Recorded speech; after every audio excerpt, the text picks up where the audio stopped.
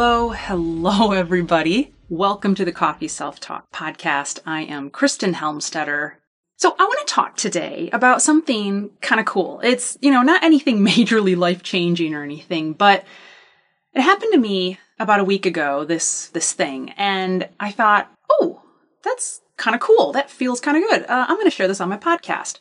So it's this idea about the language of thinking about your goals in terms of goals or projects.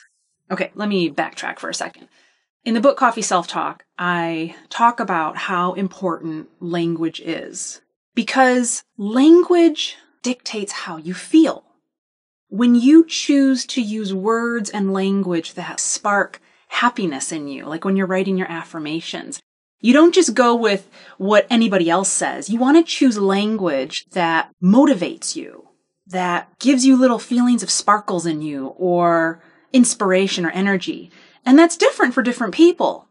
And language is important because it dictates how you feel about something. It creates feelings inside you. And as Dr. Joe Dispenza talks about a lot, it starts with our words and our thoughts.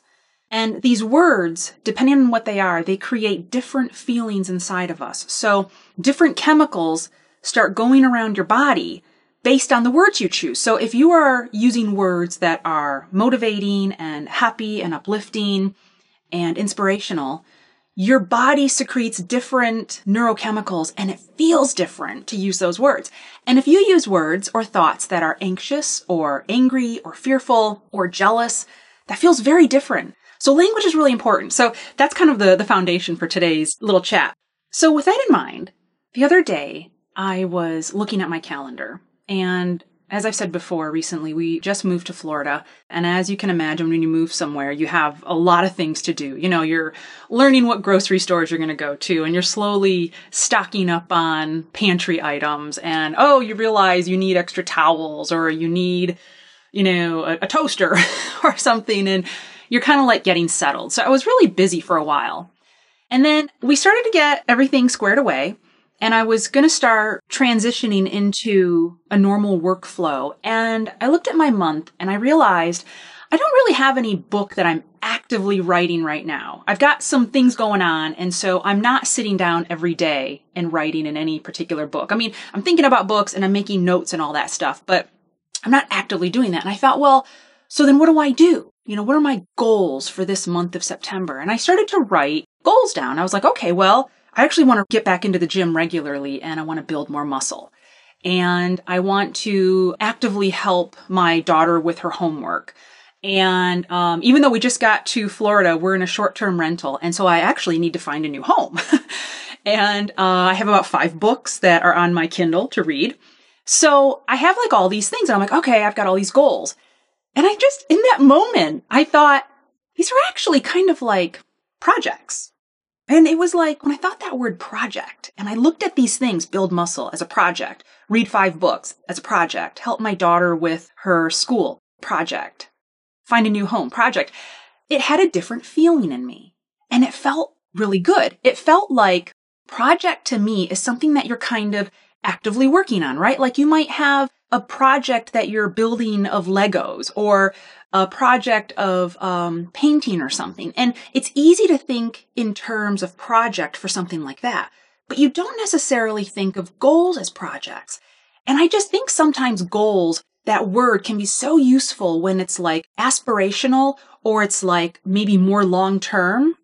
And then the steps to take to achieve a long-term goal, I like thinking of it in terms of like projects or just thinking about something that I want to work on regularly as a project. Because sometimes when you think of a goal, because it feels like it's farther out into the future, it doesn't always be something that you work on every day.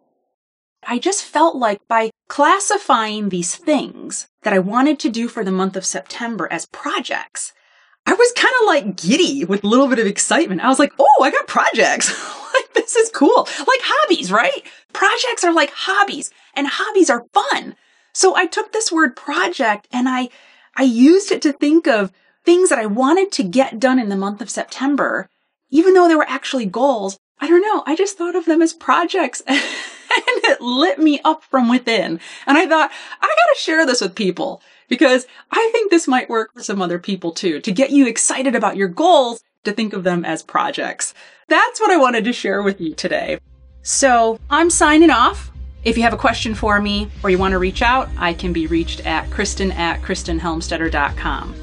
And if you haven't joined our incredible Facebook group, I highly recommend you join. It is filled with so many positive vibe people in there that when I pop in there, I've got the biggest grin on my face. And you can find it at facebook.com/groups/coffee self-talk.